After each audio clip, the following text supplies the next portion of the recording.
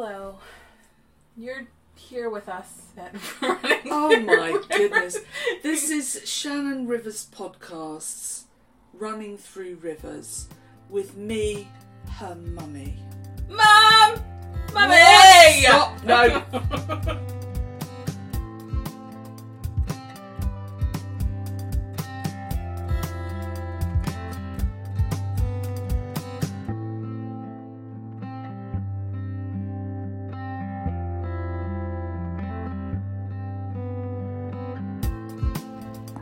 Welcome back to Running Through Rivers, Conversations with My Mom. This is the second part where we talk about all things kind of related to race, racism, connecting as parents. She's my mom, but also I have children. And we talk about some of the differences between what it was like when I was a kid growing up and what has changed and what hasn't changed a little bit more over the course of kind of my life. So we're picking up just after where we left off last time, where we were talking about how much energy it takes to hold on to bigotry. So welcome back to the conversation.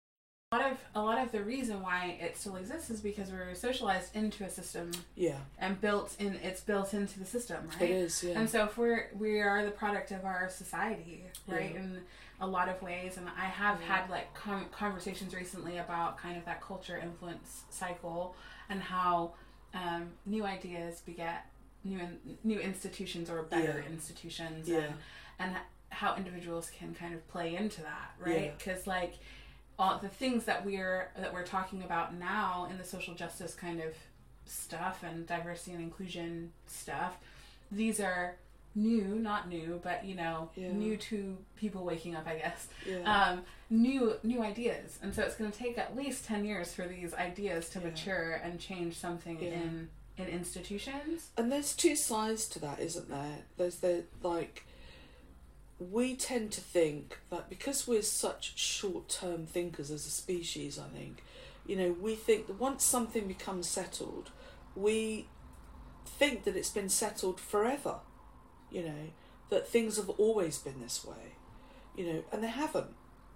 Like take the smoking ban, like before 2005 or whatever it was, you could smoke on the bus, you could smoke in a pub, you could smoke everywhere. So literally, like, not even a generation ago, you could spark up wherever you wanted. Now, can you imagine the social opprobrium if you lit up a cigarette on the bus? Oh my God, people would be furious, wouldn't they? People would be like, get off the bloody bus. You can't that is do disgusting. That here. That is gross. You can't do that here. It would be sort of like, yeah. And it would be everyone. It wouldn't just be one person, would it? Exactly. It would be the whole of the bus, the whole of society, if you like. But it has not always been that way, And so we think that once a change has happened and a change is embedded, that we kind of have this weird knack of like assuming that this has been this way for hundreds of years. And it hasn't. It's been this way for a decade, And so the positive side is that, like, you can have a massive society-wide change in a decade, And the downside is that if that change is negative, people then say, oh, it's always been this way. And it's hard to say or to remind them, actually, no, it hasn't, So there's kind of like two sides to that, isn't there? Yeah, and I think that's really interesting, right? So and the reason why I think it's so important that we have these conversations, because in the last couple of years, we've seen how short white people, how short their memory is. Yes. And how black people have to have a longer memory. Yeah. To be able to bring it back up and bring it back up and bring it back up and bring it back up over and over and over and over ad infinitum, right? Yeah. And that I do think that that's a condition of white people, that they think that things have been this way. They've just been like this forever. And selective. Yeah. Because like things have been this way forever when it suits them. Interesting. Yeah. And that was ages ago. It doesn't matter anymore when it suits them. Oh, well, I mean, that's true. Yeah. You know? Yeah. So it's kind of like, stop going on about the bloody statues and stop going on about the, slavery and the National Trust buildings, because that was ages ago and none of us are responsible for it. So, but we've been the empire forever. It's kind of like well, how ironic. What a juxtaposition to put yourself in, This is what happens when you don't teach, just basic logic at school. But also just history and like proper history. Yeah, proper history. We were working through overhauling a presentation recently, and I was going through kind of the history of racism as it exists in historical contexts, like from slavery, right?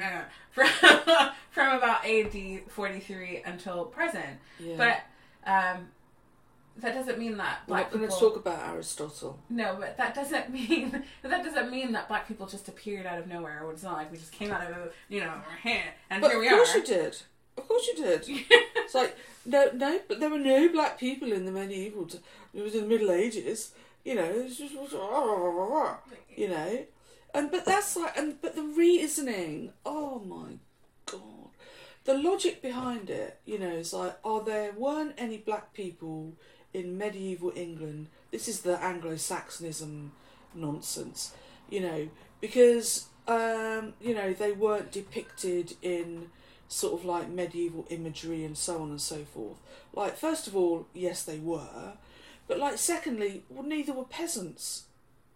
You're not going to see sort of like masses of iconography and imagery on medieval peasants because nobody gave a toss about the peasants. The only thing that they cared about were the saints, and lords and ladies and whatnot, the elites basically. So if you didn't have any people of colour as elites or trans people or whatever, then they're not going to be depicted in the iconography. So to assume that something doesn't exist because we don't have a picture of it. Or it's a record, right? It's a word that they use. Yeah. What planet? Oh, planet white, isn't it? That's well, and so interestingly, I think that if you don't know what historical people of colour looked like on the British Isles, then go and look up Cheddar Man. Exactly. Exactly. And I think it's really important that we are making clear distinctions when we're talking about historical things, that this is in a historical context and what is recorded in a historical context. It doesn't mean that there weren't other people or, you know what I mean? And when we're telling those stories and we're painting timelines, there's lots of problems with timelines, but I think, you have to think about who's telling the story. Absence of evidence does not mean evidence of absence. Right, exactly. Which is why historians, or some corners of historians and academia are starting to really dig into the history that has not been told, that has been, ignored, overlooked or misrepresented.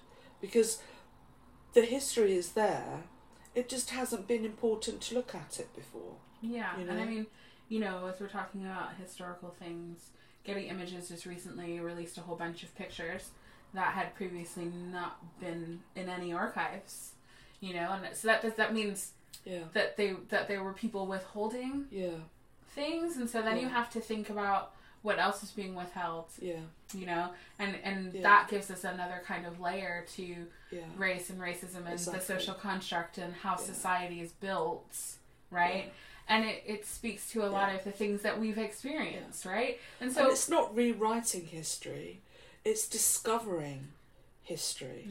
You know, and that's an ongoing process. You know, like, as, you know, we have new technological tools, you know, like DNA analysis that they never had in the 70s, for example.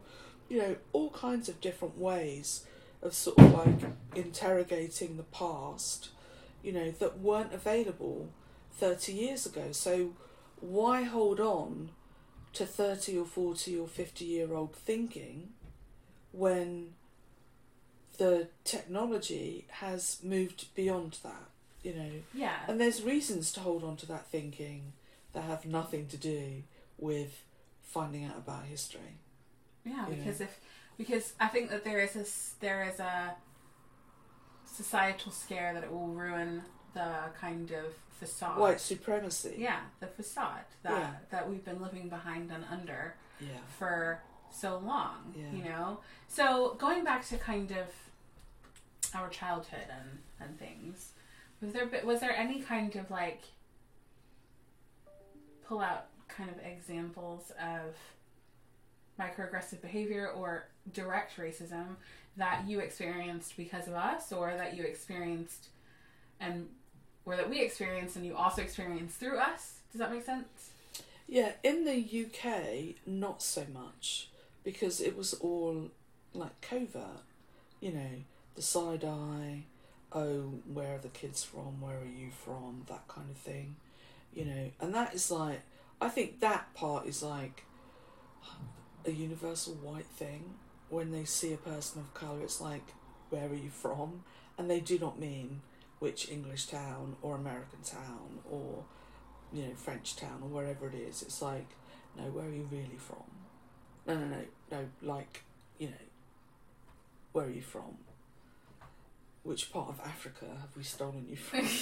Wow, they wouldn't word it like that, would they? They don't even think it like that, you know, it's not even that. You know, so less, it's more covert in the UK than it is, than it was in the States. But I think what disappointed me, you know, was the fact that when I visited in the States, the recognition that like nothing has changed since I've been there, since I was there in the 80s, you know, and like when I visited you in Delaware, you know, and you came back from the childcare centre, and you said that you know, one of the children at the childcare centre had racially slurred Max, and it's like that happened to my toddler, and it's happening to your toddler, and it's like, this is just a demonstration of just like generation after generation after generation, and it's like, when is it ever gonna stop? You know, when are you people, you know, gonna stop being dicks? Mm-hmm. Well, yeah, you know, and I think it's always interesting, right? So like during when this podcast was called Power Story, I spoke with Beth, who's a doula, and we were talking about how parenthood really changes the way that like you do stuff. Yeah, it makes you a lot more activisty because you're like, I have to change it for them, you know? Where, like, I've always been an activist. Like, you know, I think that we come from a family that is very vocal about what they think. They have lively debates within. We have lots of conversations about race and the racial kind of society that we live in and, like, what this means for us. And, you know, one of the best ones was about affirmative action, and I argued against, while Granddaddy argued for. And it was just based on our generational gap, right? He won me over. Like, I was always kind of on that side anyway, but, you know, that's how those conversations have usually gone, is like, someone chooses a side, and then you argue until the death, if you like, until you can't argue anymore, right? Because they've made such a compelling case. And what happens when you have conversations like that and really lively debates within your own family is it allows you to see the fallacies in the argument that you're making, and the fallacies in the arguments that other people are making, right? When you're on the winning side, if you like. But it gives you an opportunity, right? It's a practical life lesson of how to argue with people, how to make the case. Make your case. You know? Logically. Yeah, and how that has impacted the way that I talk to people and how Josh talks to people and how we are now talking to my kids as well, you know, and making sure that they know these things and that this stuff is gonna happen. And, you know, I know that when we were talking kind of building into this podcast, we were speaking about this last week a little bit. We were. And how my level of ignorance. Yeah, that you weren't ever really involved in those conversations. No. And that was interesting because it's like I wasn't necessarily excluded. I don't think I would say that. But those conversations never happened around me as a white person in an all-black family, basically, when I lived in Texas. You know, but that's the other thing, though, that I have to sort of like recognise. Sort of like I was like 22 at the time, 25, 26 by the time we left Texas. But I didn't engage in those conversations. I didn't sort of like, I wasn't proactive at all. I was a very passive white Karen back then in the 80s. Very passive.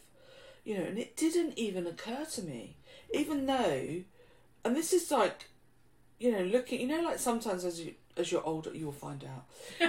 As you get older, you look back on certain parts of your life, and like parts of you recognise, and you kind of like almost yearn for. Oh, that person I was back then, she was so cool. And then other parts you're like, who the fuck was that? Well, you know, I think that shows because I just growth. didn't, but like it surprises me now that like I ask myself the questions like, why did I not interrogate any of that? You know, why did I not see it as my responsibility to interrogate that and look at that, educate myself, you know? And I think that is like just the epitome of the passivity of sort of like so-called allyship.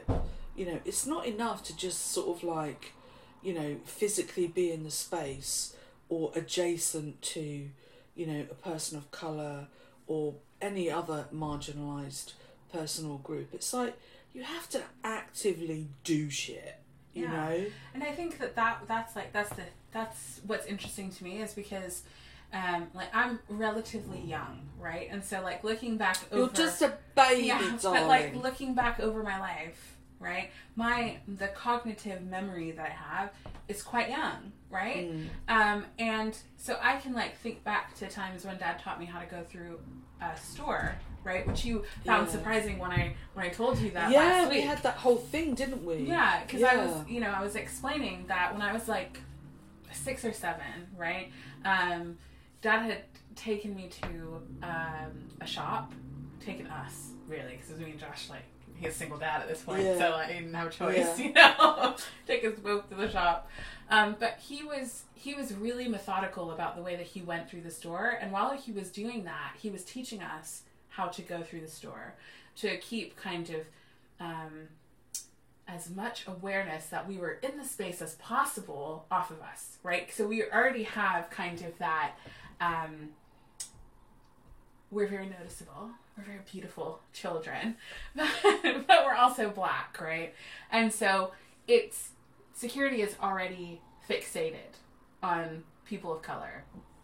And if you can get through this store in kind of this methodical way where you're starting at one side of the store and you're going to the other side of the store and you're kind of going up and down the aisles, right? And not moving erratically. So like, interestingly, my dad was like, you know, if you forget something in the produce section, you're not going back to it. Like, you'll get it next time. Right? And I was like explaining this to my mother last week, and she was like, what? I don't even know what to think about that. No.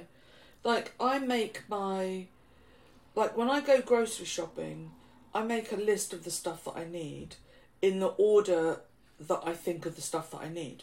You know, so it might be eggs, cereal, tin tomatoes, milk, bread, let's say, you know. And when I go into the grocery store, I follow my list. So I'll go to the egg aisle, I'll go to the tinned aisle, I'll go to the bread aisle, I'll go to the milk aisle. So I zigzag all over the shop, you know, because I'm following my list. You know, I do know that some people, you know, organise their list based on the layout of their favourite supermarket for efficiency, you know, but not for security, right. Not for the reason that you do it. So as a white person, I can move through a space in whichever way I want to, you know. I mean, certain scenarios are different because I'm female, I'm a woman, you know, so there are certain situations where I have to think about security, you know, even at my age, you know, late at night, keys out, all that kind of stuff. You could argue. Yeah, because vulnerable old lady, you know, easier to mug. So there's that, but it's not like on an everyday basis that I can basically move however I want through any space that I like without having to think that someone's going to nab me or follow me around the shop because they think I'm shoplifting. Yeah, and so I was just last week when we were talking about this, because I forget how we got on the conversation, but we were talking about it, and she was like, well, why just like do it in my head? And I'm like, this is what I need, and I'm going to go through the store and I'm going to get the things that I need. And I was like, yeah, so I make lists like that too, but I write them down and then I organize them, because if I forget something, especially because I've got kids to feed, if I forget something, then I'm going to be at the store tomorrow, you know? Yeah. And she was like, excuse me? What? Why would you, you know? And the fact that I have to expend more time to organize a shopping trip, and not just for, I love efficiency. Lists. Yeah. I'm not going to lie, I love lists. I love writing down my lists. You know, I'm a listicle person. But like, once I've made a list, I've made my list. I'm not going to rearrange my list, you know, based on the super. Why would I waste time doing that? So for me, as a white person, that's a waste of labour. You know, because I'm like, why do I need to do that? I don't need to do that, you know. But for you, as a woman of colour, that's a cost of labour, isn't it? Because because you have to do that. Yeah. You know. And so I think interestingly, that's messed up. While we're on like the subject of lists, so like remember when I stayed here when we first like moved back? Yeah. You gave me lists to go to the Tesco and all the things, right? And so I would look at the list. So you'd talk me through like what's on the list and what you want. And I'd be looking at the list. I'd be listening to what you say. Yeah. But I'd be looking at the list going, okay, well I can get this if I go in the store and go this way, I can get that thing and then this thing and then this thing. Right? And I'm having to do those mental calculations while also listening to the type of chocolate that you want rather than just chocolate, you know? Yeah. And how like that maybe divided that's why attention. Josh always forgets my coffee when I send him to Tesco. Maybe that is why. I never thought I'm going to have to ask him about that. But it's just bonkers. But I also think I was out in Delaware, and I was at Safeway, which is like a grocery store kind of like the size of like Sainsbury's, right, on Pound Lane. And I had literally come out of the gym. I came in for water, right? I got like a case of water. Yeah. Right? I'm not trying to steal water, okay? But I got a case of water, and I had my car keys and my iPhone and I was in gym getup and I had a case of water and I went to scan it at the self-checkout and it was literally the only thing that I had. And the lady, like you know how self-checkouts can be. very finicky if any kind of weight is wrongly distributed, right? Yeah. So I had to call for help because the thing wouldn't let me like check out. Yeah. And she was like, "Do you have anything else?" And I went, "No." Like, I literally have leggings with no pockets and a fucking crop top on and my phone and my car key. Where am I going to put it? In my bra? Yeah. What did you stuff down your cleavage? You know? No, my boobs are just naturally this big. You know what I mean? It's like... But it is. It's like, it's insidious, isn't it? Yeah.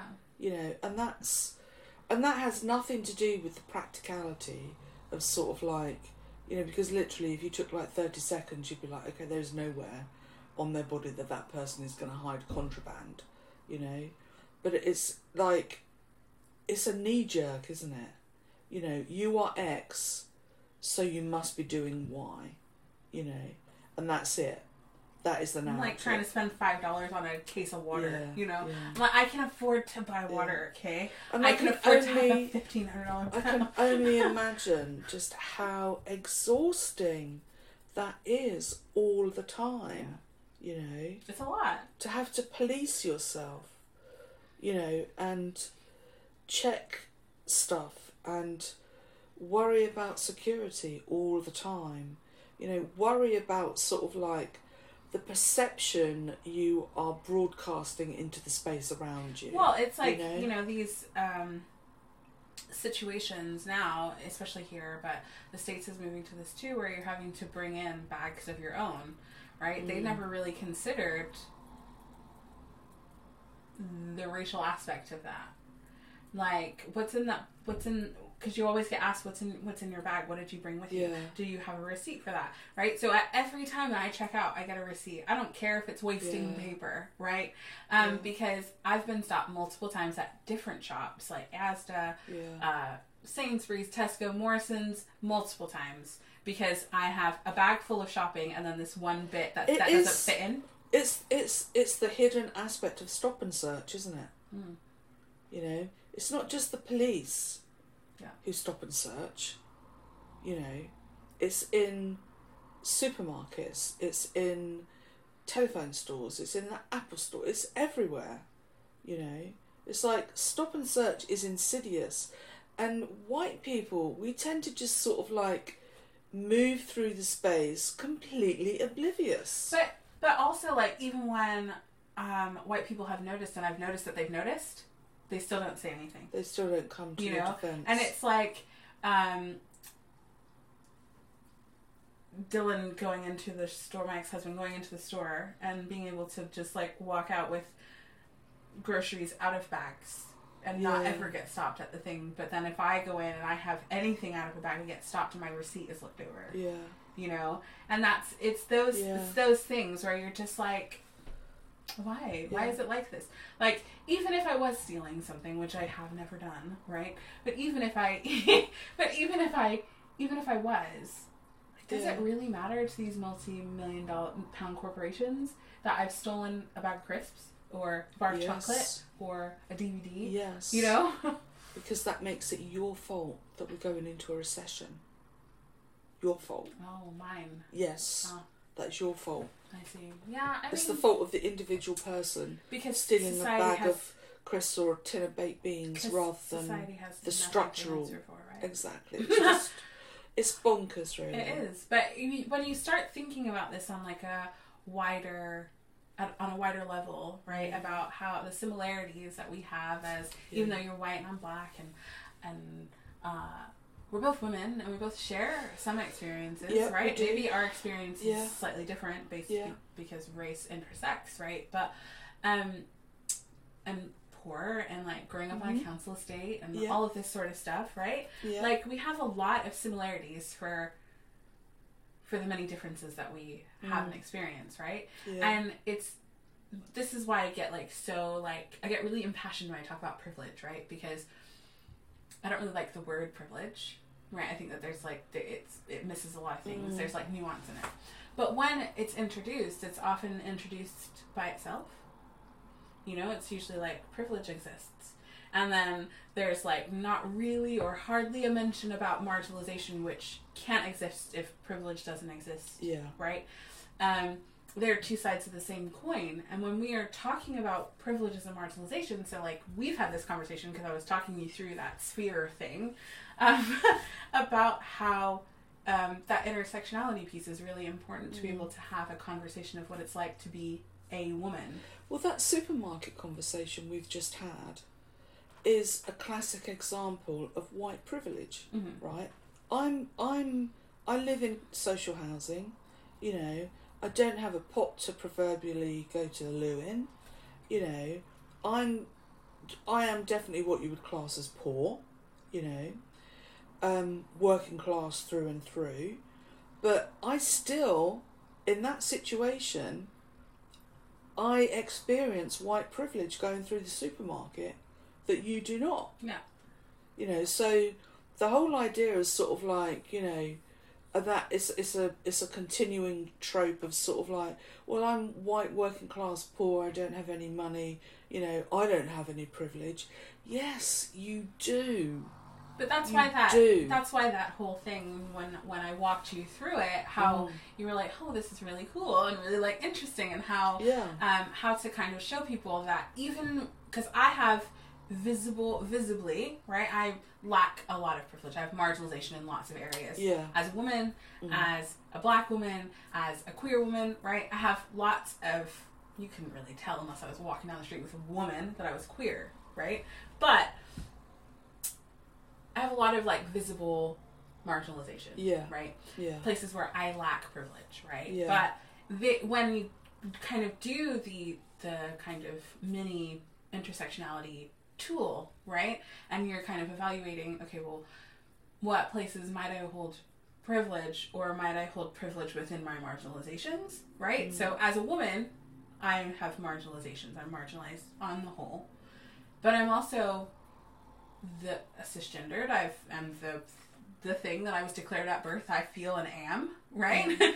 And so I hold some privilege in my gender, and sex and all of that a trans woman doesn't have. Yeah. Right? And so there are layers, and this is why the conversation about privilege has to be more nuanced, and why privilege really doesn't do that. You know?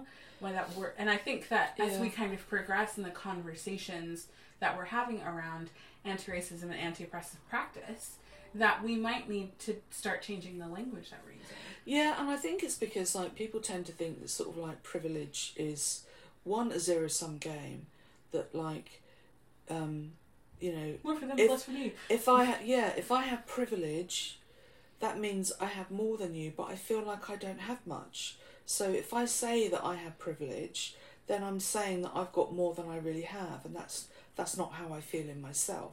You know, so privilege is a very loaded word. It is, but that's because it's class-based, especially in this country. If you're privileged, if somebody said to me, you know, and probably many people, it's like if you had to think of someone who was privileged, what would you say? And I would say privately educated, rich, you know, upper class, you know, that's privilege. That's how we understand privilege, you know. Probably white would not be would not be on that list. But interestingly, you know, for me, even though it's inherent on that list, really. But interestingly for me, right, as a black person, if someone said who's privileged, or who would you, if you had to pick someone and like pick all the things, I would be like white man, you know, Christian-esque, mid-30s, right? Like if you had to go through all of the things, like white would definitely fall in there for me, because, and this is an interesting thing that I just learned. Well, I learned it like maybe a couple of years ago when we started a Facebook group about raising anti-racist kids, is that white parents aren't talking to their kids about race. No. You know, and I'm like, what do you mean? You know, when someone told me that for the first time, I was like, what do you mean? Like, this is, like, race has always had to be a conversation for us. You know, it had to be a conversation for my kids, because Max's skin color was used against him when he was 2.5 years old. You know, and he didn't have the words right? He understood what Yeah, happened, yeah. but those things came out as, well, why didn't that kid want to play with me anymore? Yeah. You know, because that's the innocence of children right there. Yeah. Right? They just want to play and be friends with everybody. Yeah. But then someone says something about them, and then you have to have that conversation, and how do you do that? And then those conversations, and then the George Floyd murder when he was 6, and having to have those conversations, and him go, I'm like daddy. You know, and how hard that is, and how hard that was for his dad and me to have to walk through that. Yeah. You know, because he is made of his dad. He looks like his dad, except for that he's not white. You know, and I'm like, and when you walk through the world, people are going to see you as a black boy. Yeah. You know, and he's tall, and we had to have, you know, I remember telling you that we had to have conversations about whether he could wear a hoodie or not. You know, he's 7. Yeah. You know, why do we have to think about this so much, you know? Yeah. Before our kids even get to double digits. Yeah. You know, and that white families are just able to just, like, ignore it. Honestly, I think it's a form of madness, you know. But there's a lot of, like, you know, denying of many, many things, you know, and I don't know if that's, like, a human trait or what, a white trait, I don't know. But, like, the default is denial, you know. You come up against something uncomfortable, not happening, you know. Well, and, you know, don't believe it. I do think... Doesn't happen. Don't want to deal with it. Yeah. You know, la la la, you know, skip along happily, you know, pot of gold at the end of the rainbow. You know, and it's like, mate, you can't freaking live like that. Yeah, I think the interesting thing, you know... You're going to fall over, bang your head on the pot, and die of a brain hemorrhage. That is what's going to happen. You know, and I do think that often, you know, we talk about I don't see color, right? Because I think we've both been guilty of saying that. Right? I said that. Yeah, we've both been guilty of this, right? In my when I was like early 20s, but that is no excuse. No, but I mean, if you met me 15 years ago, I would have been on that kind of same, oh, we have a black president now, so we must be past it. You know what I mean? Oh, but well, that's a whole different conversation, isn't it? That was optimism, though. You know, and I do think that sometimes Yeah. when people say that they don't see color, that it comes from a place of we shouldn't still be here. Yes. You know? Yeah. And I agree with even that. though it impacts people of color in a lot of ways, and as a microaggression, please don't say things like this. No, do not. But I do think that it comes from the thought is well intentioned most of the time. But it's still, you know, I'm not going to give myself a pass on that, even though I was only like 22 or whatever, because like it comes from a place of ignorance, you know, and it's like, I guess one of the things that I've learned really, like, you know, we talked about growth earlier, is that like there's no excuse for ignorance. There just isn't. Well, not in today's society when you have literally the world at your fingertips. You do, you know, but even then, even back then, you know, all it would have taken would have been a conversation. Or ask the question. Yeah, ask a question. Right? Have a conversation. And I think, you know, there's no excuse for it. Really. One of the things that Josh said when he interviewed you is about, did you know you were marrying a black man when you married him? And like your response was no, because it hadn't really crossed your mind. So when did it become a thing? I think when I got to Texas and the overt nature of the racism, really. And do you think that changed you? It changed my perception of like. It changed how I moved through the world, in the sense of like, you know, I couldn't be naive anymore, you know, and being naive is a privilege. That is a privileged position to be in. If you can walk through the world oblivious to the world's harms and the basic shittiness of humanity, then that annoys me now, you know, because it's like, you can't, you know, there is like, that's an abrogation of your responsibility as a human being, you know. if you have that happy clappy sort of like, you know, oh, I don't see colour. It's like, no, you know, you're being irresponsible by saying that. It's like, face up to your responsibility as a human being. Yeah, you know, I think you just can't afford to. I think that's the ultimate privilege, actually, like being oblivious, because there's a willfulness to it, you know. I mean, especially now, right? Yeah. After the last 2 years and the uprisings, which let's just call them what they were. Yeah. They're riots, right? They're not uprisings. Let's just call them what they are, because uprisings is too nice for the things that have gone on, right? Yeah. And people might have problems with using the word riot because it paints people as bad people while the world is bad, and we should be able to respond in kind. Yeah. But, you know, I think, I don't know what it was about the George Floyd thing, right? Because it's not the first time, you know. In 2014, there was the Baltimore riots. Yeah. There in 1998 there was the LA riots, right? There's been the Brixton riots and the Notting Hill riots, and you know what was different? I think I kind of liken it to domestic abuse, actually. You know, people always say, "Oh, why didn't you leave earlier? You know, why did you stick around? You know, because you always think that, like, you know, things are going to get better, or a person can change, or you're too afraid, or there's many reasons why, you know, a person, you know, puts up with, tolerates, or endures is a better word, you know, domestic abuse and violence. But there comes a point, if you're lucky, before they kill you, where you get to the breaking point where you just cannot tolerate it anymore. It's like your toleration for abuse and pain and hurt reaches a critical point, and you literally, physically, emotionally, mentally, just cannot go beyond that point, you know. And I think I liken it to that. I think that George Floyd, you know, the fact that I think maybe, you know, it was recorded by so many people, and so I just, if you watch that and it does not move something, dislodge something inside you, then there's something wrong with you to begin with, you know. And I think it's that. It's like you get to a critical point and it's like, no, if something isn't done, I'm going to die, you know. If I don't get out of this situation, I'm going to die. It is going to end me, you know. And I think that can happen at a societal level, you know.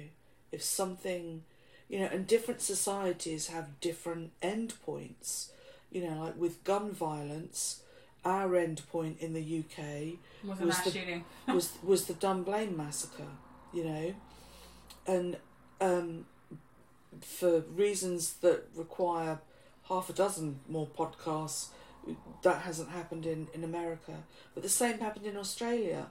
You know, the end point for gun violence in Australia was a mass shooting. The end point for gun violence in New Zealand was a mass shooting.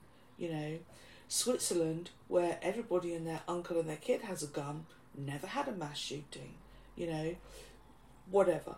You know, but like, when confronted with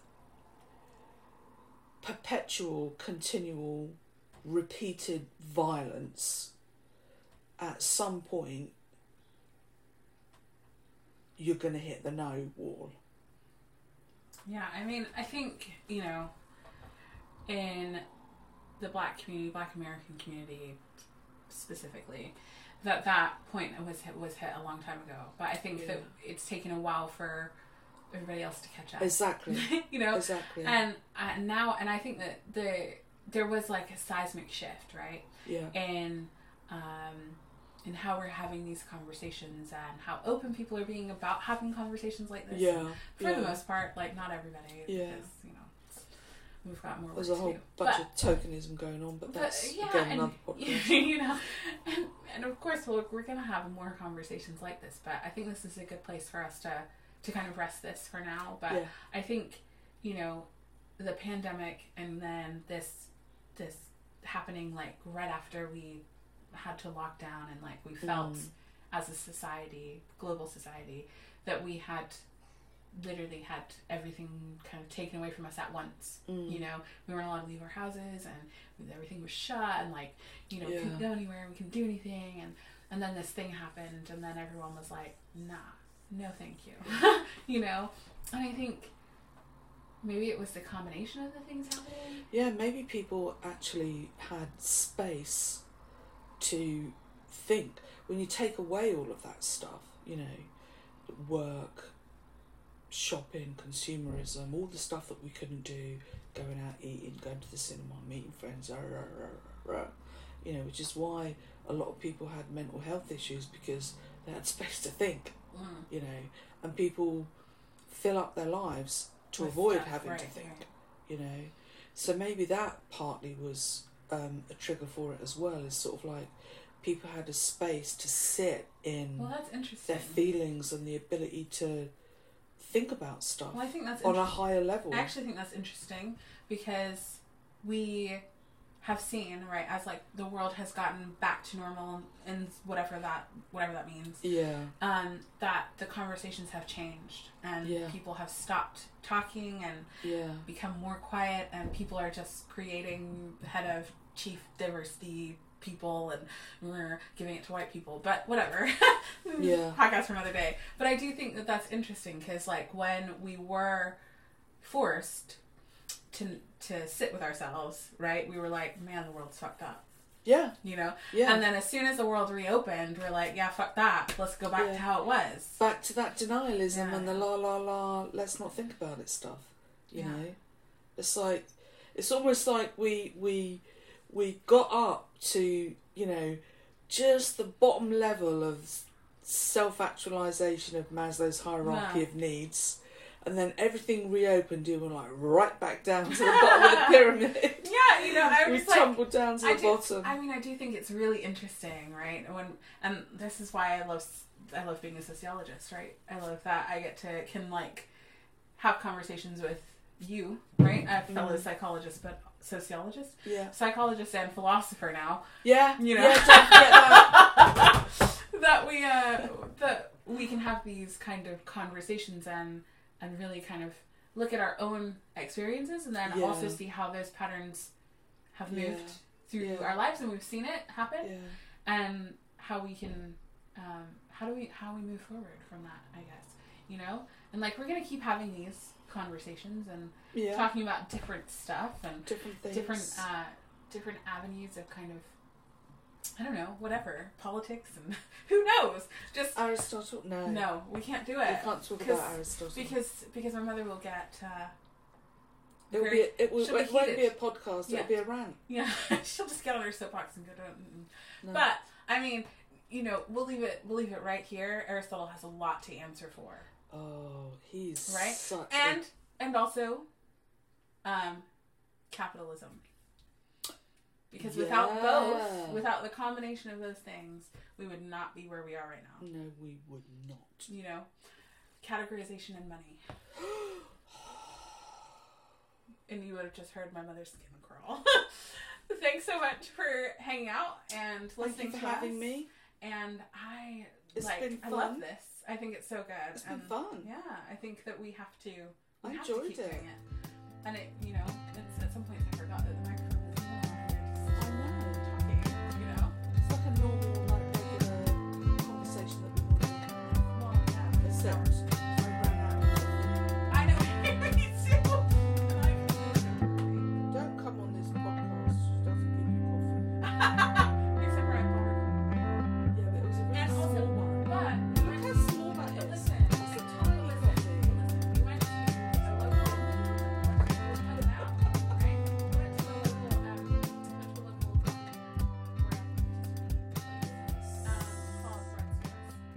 opposite Giles Street, Norwich.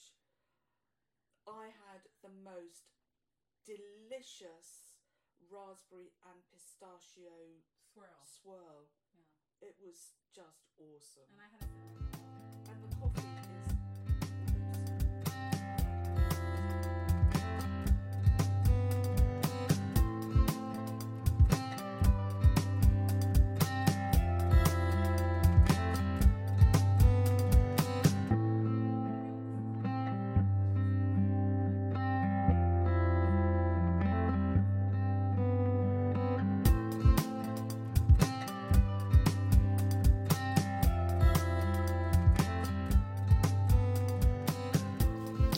Thanks so much for tuning in to another episode of Running Through Rivers, Conversations with My Mom. This episode was a two-parter because it was quite long, but I hope that you found this episode useful in the conversations that you might be able to have with your families. Hopefully we can create an understanding around these conversations. Don't have to be hard. And of course, when my mom and I started talking about these things, it wasn't easy. We have been on this journey for about the best part of a decade, to be fair. And I think that as we lean into having some of these more challenging conversations with our family members and our friends, that there is a level of liberation that happens when you can explore how someone is thinking or feeling and how they got to where they are. And so I hope and I encourage you to keep trying to have those challenging conversations.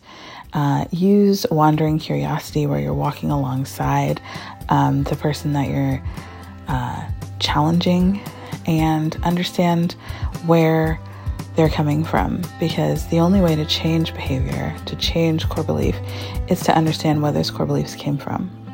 So again, I hope you enjoyed this episode, and we can't wait to do it again.